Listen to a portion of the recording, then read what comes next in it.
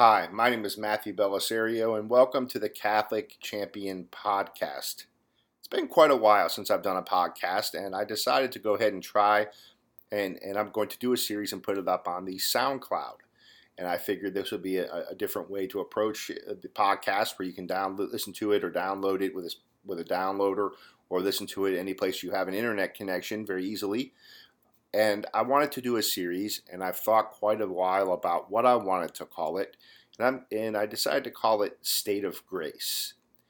And since this is really the most important thing that for those of us Catholics who are actually trying to live what the Church teaches, live the authentic Catholic faith in a world that's truly crumbling around us, this is something I think that is of grave importance.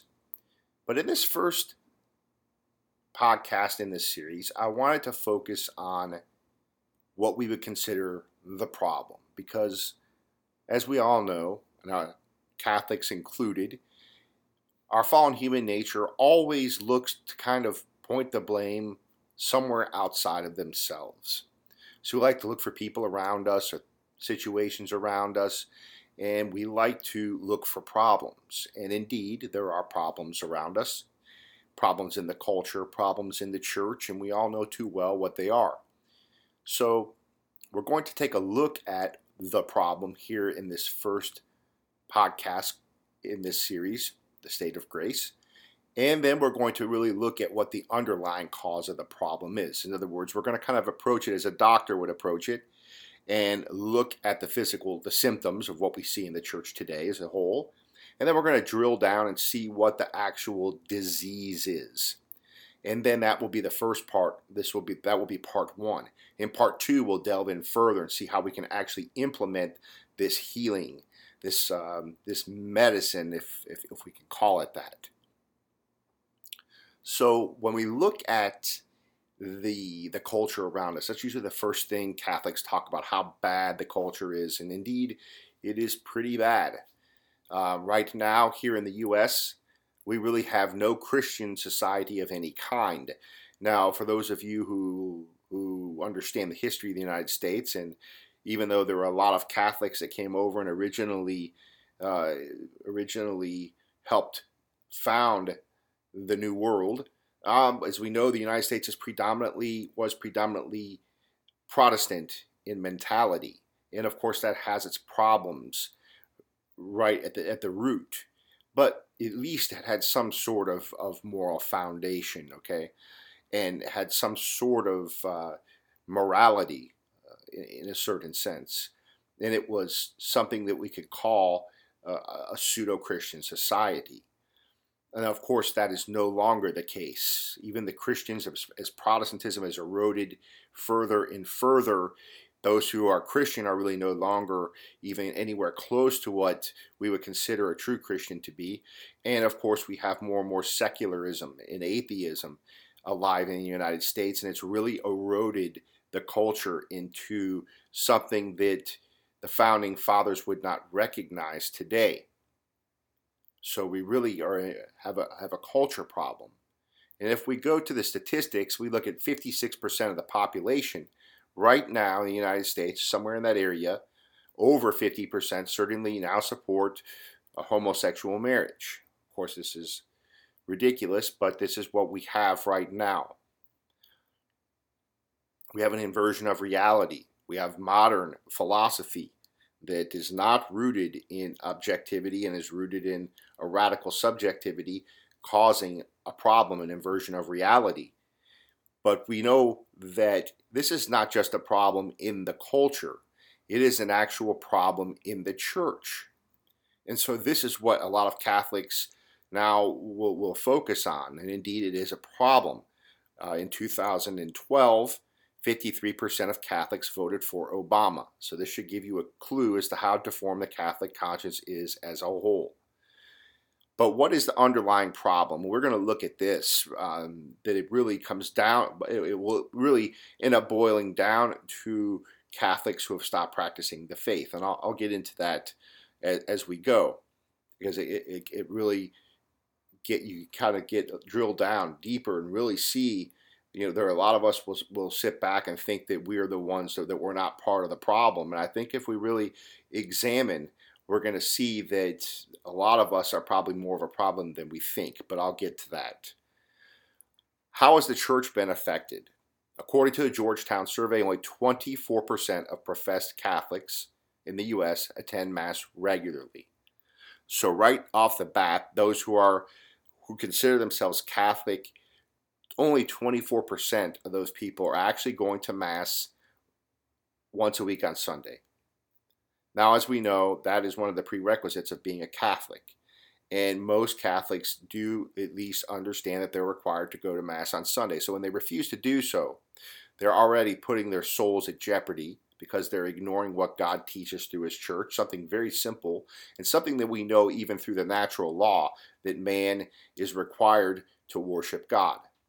But we have this whole mentality where I can worship God wherever I want, I can do whatever I want, this individualism, which again is more rooted in modern philosophy and rooted in Protestantism, that we have this radical individualism. I can worship God my way. And this mentality really comes from the Martin Luther type of mentality, where I've got my own walkie-talkie to God. I can do whatever I want, whenever I want, and if I want to worship while I go out and hunt or I go out and fish, that's just fine, which is, of course, ridiculous. And God has given us certain things that He has required of us to give Him the worship that is due to Him. And of course, our Lord taught us this through the Catholic faith. And so for those Catholics, the majority, great majority of them who are not going to Mass regularly, this is a serious issue. So 76% are not attending Mass on a regular basis. But even if we drill down further, the 24% who are going to Mass regularly are doing so in an average Novus Ordo parish. And for those people, only 63% of them go to confession once a year. So right again, we can knock off another 57% of those 24% who are going to confession. That's, of course, another non-negotiable for a Catholic. They have to go to confession at least once a year. So they're not even following the precepts of the church. So now, it doesn't take long to figure out that the vast majority of people who are actually really practicing the Catholic faith is extremely small. And the term remnant truly identifies those who are practicing the authentic Catholic faith. Now, I consider myself what people would call a traditional Catholic. I attend a priestly fraternity of St. Peter Church, has the Latin Mass. Occasionally, I go to the Eastern Catholic churches as well. And I prefer those to the Novus Ordo liturgy for many reasons, which I will not get into in this particular series. But when we even turn around and look at those religious orders, we have the same problem in the religious orders, because there are a very small group of people actually in the religious orders that are living the authentic Catholic faith. So as the church goes, the world goes, and we see, of course, our culture also degrading. Catholics are much more liable. They're much more liable to go along with anything. We see them going to the terrible movies and listening to terrible music and considering art that is not really artwork. And the political constituents that claim to be Catholic are really opposed to Christ and His church, and so on and so forth. So we have a serious problem here. And so we turn around as Catholics, and it's our human nature to kind of turn around and look at all these problems that are going on in the church, and we want to point to this bishop or that bishop or these people and the liberals and this and that. And of course, this is a problem, because when you have 80% or 90% of your army has already abandoned the field of battle and they've taken off, leaving only 10 or 15% left standing there with huge odds, it's a serious problem. But as we should know, God wins big battles with a small group of people if they are very faithful. And so what I want to do now is take a look at the underlying causes of these symptoms that we see going on around us in the culture and in the church. Even though we're living in extreme times, and I would consider Catholics right now to be living in an extreme cultural situation that the church has never really seen before and the church has been through a lot of bad stuff. But our Lord has not abandoned us, and of course, for those who will listen listen to the Holy Spirit and actually make use of the tools He has given us and cooperate with the grace that He has given us, we can indeed not only counter these evils in the world, but we can ensure that we do not become part of the casualty count in the war for souls, which is the most important issue at hand. We seem to think that those who are going to hell are quote unquote the outsiders who hate the church. However, many Catholics are also going to find themselves in hell. God is not grading on curves. Yes, He has great mercy. But just as His mercy is deep and wide, so is His justice is absolute. So we really have to focus on our own spiritual lives. So now we're going to get into a little bit about how should we approach this. We really need to approach this from a spiritual angle or a spiritual point of view. Because many of us tend to focus on, as do the pagans of our generation, we focus on the world rather than our souls and the heavenly prize to be won for winning the race. But do not mistake me by thinking that fighting for our society is not important. But we must remember that the world was never meant to be our home. It wasn't a home for our Lord, and it will not be a home for us.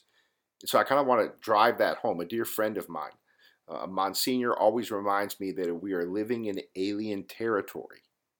So I want to repeat that. He says we are living in alien territory. I don't think that sinks in with a lot of people. He says that even most priests and bishops don't understand this important reality. It is, however, very important because it shapes the way we view reality. Yes, there was a time when the Catholic Church heavily influenced the majority of the civilized world. We know this is no longer the case, and even when it was the case, the world was far from a utopia. So we should not make the mistake of thinking that we should conquer our culture so that we can live unhindered in a world that will never be. I think we have this idea that we are going to build heaven on earth, and that is still a serious problem in the church. We have this idea that if we just fix everything and make everybody tolerant, that we can all live happily ever after and we can do whatever we want, but this is never going to be the reality. And all the protests, the rallies, the pro-life marches, they're never going to give us a Catholic utopia. Are these things important? Do they have their place? Yes. But insofar as they advance the preaching of the gospel so that souls may come to Christ. Again, yes, these things are important, but the end, one thing that Catholics forget about nowadays, the teleology, what your end game is. What is the outcome you're looking for? It's not just to put together a combined effort of goodwill people that can make the world a better place. That's not what it's all about. It's not just about doing good things and going around and feeding the poor and all that is, don't get me wrong, feeding the poor and doing these works of mercy are great things, but they have to be done with the right spiritual backing behind them. If you're just going to go out and kind of buddy up with whoever and you're going to make this world a better place with some kind of combined effort, and this is looking for the end game to make the world a better place, and that's what the focus is, it's kind of useless. Okay, so I think that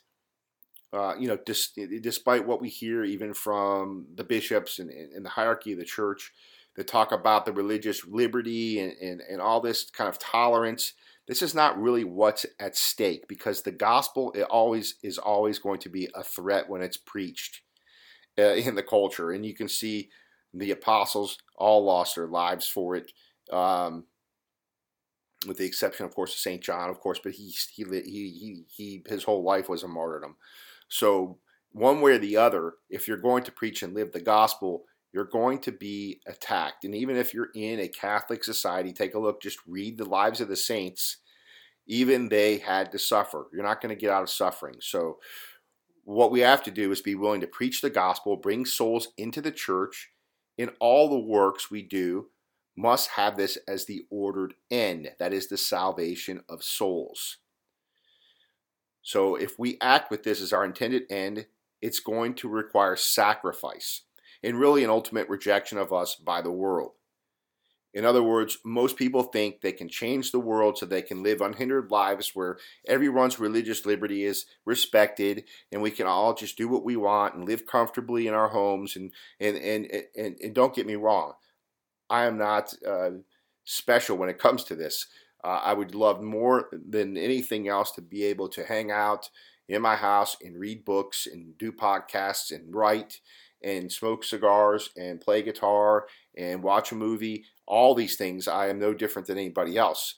So when I'm taking a look at this, I'm preaching to myself. So if you're listening to this podcast, don't take this as if I am attacking you or judging you or anything like that, because this really comes from introspection. It comes from me looking at myself and looking at what is it that I'm going to have to do if I'm going to persevere in living the Catholic faith. So we look at this.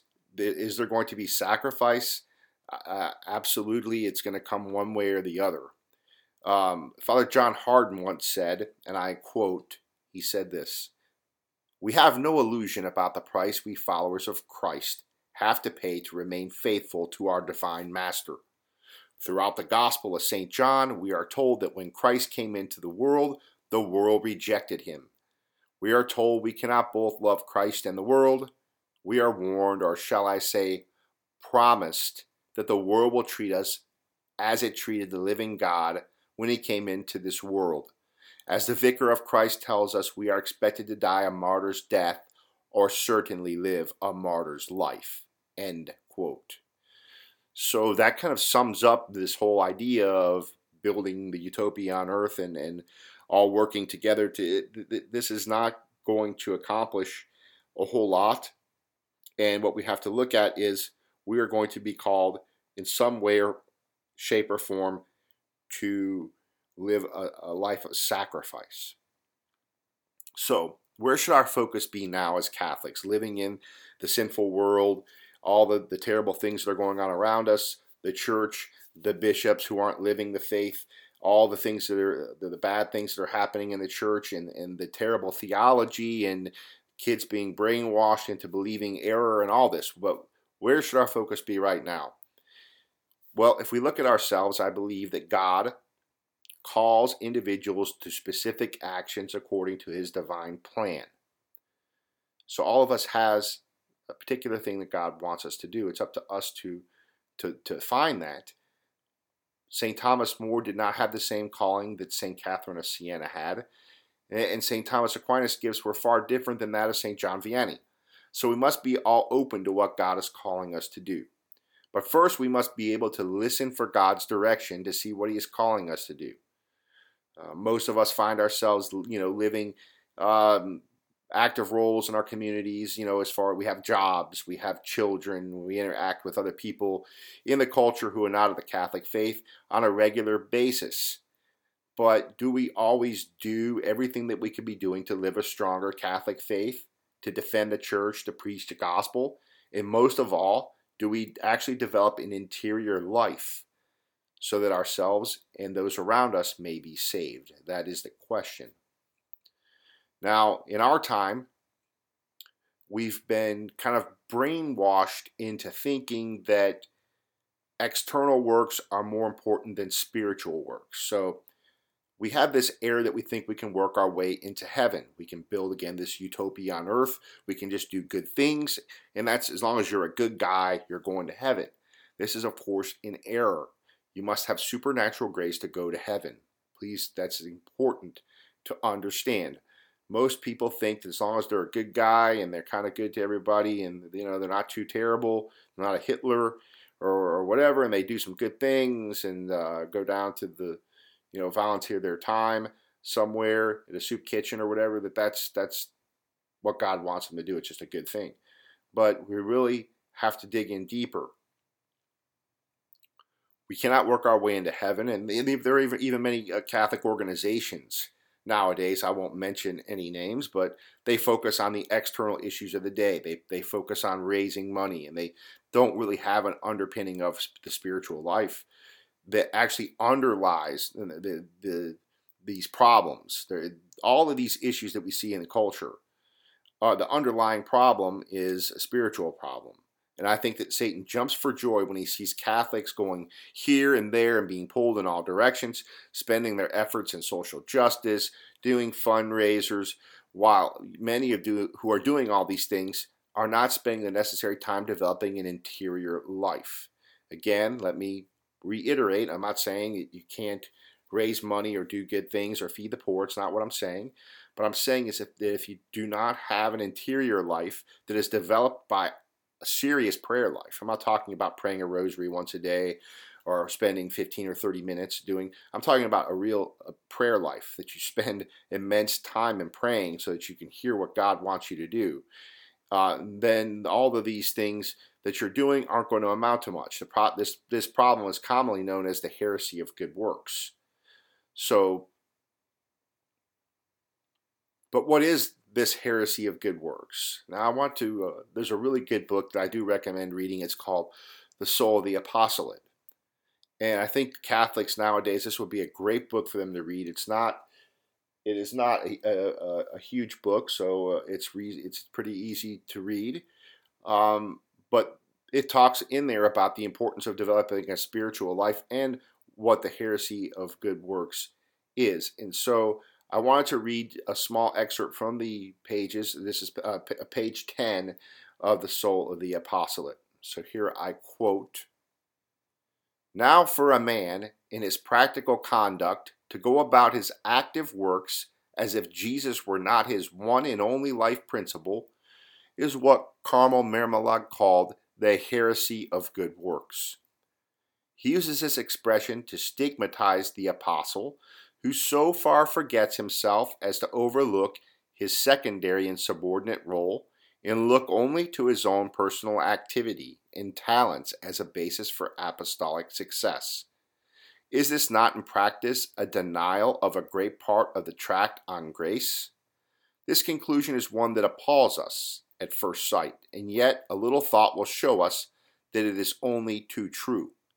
Heresy in good works, feverish activity taking the place of God, grace ignored, human pride trying to thrust Jesus from his throne, supernatural life, the power of prayer, the economy of our redemption relegated, at least in practice, to the realm of pure theory.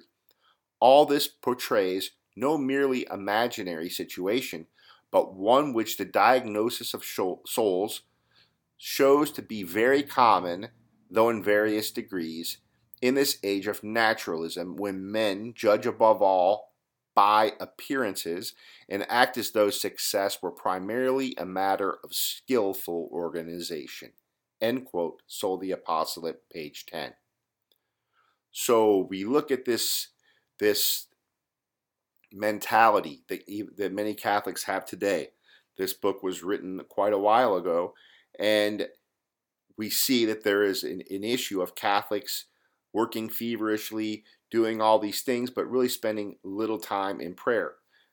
So we look at the Catholics. I already gave you the statistics there at the beginning. If you're not even practicing the precepts of the church, obviously, what are you doing out there doing all these other things?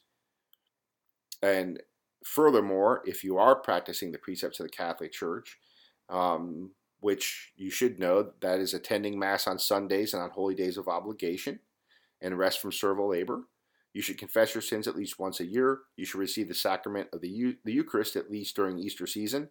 You shall observe the days of fasting and abstinence established by the Church, and you shall help provide for the needs of the Church. So these are the minimum requirements just to be even considered a practicing Catholic. That is, if you're not even doing these 5 things, you're not even in the ballpark. You're not even playing the game. If you're not practicing these 5 precepts, good luck on getting to heaven. For those of us who are living the precepts, we have to take a look at our interior lives and really see how much time we're devoted to praying. Are we praying the rosary? Are we going and spending time before our Lord in Eucharistic adoration? Are we spending more time praying than we are watching TV? Things like this we have to ask ourselves, because truly that is the underlying problem that we have in the church today and in the world today, is that Catholics are not practicing the faith like they should be. And they are lukewarm. They figure if they can get a rosary in here, they're doing a good thing. That's great. But really, what are we doing as far as real prayer goes? Are we really spending time in prayer? Are we able to, again, a lot of us, we're busy, we work, we get home, we're tired, and we want to sit down and watch a movie. I'm guilty of it. I want to come home, I want to relax, I want to watch a movie, and then I'm tired, I want to go to bed.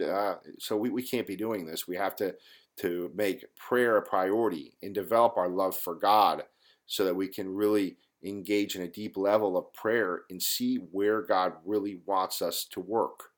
Does he want us to do these external works? We don't even know. If we're not in a consistent state of grace, people that are in and out of a state of grace all the time, how are you going to know what God wants you to do?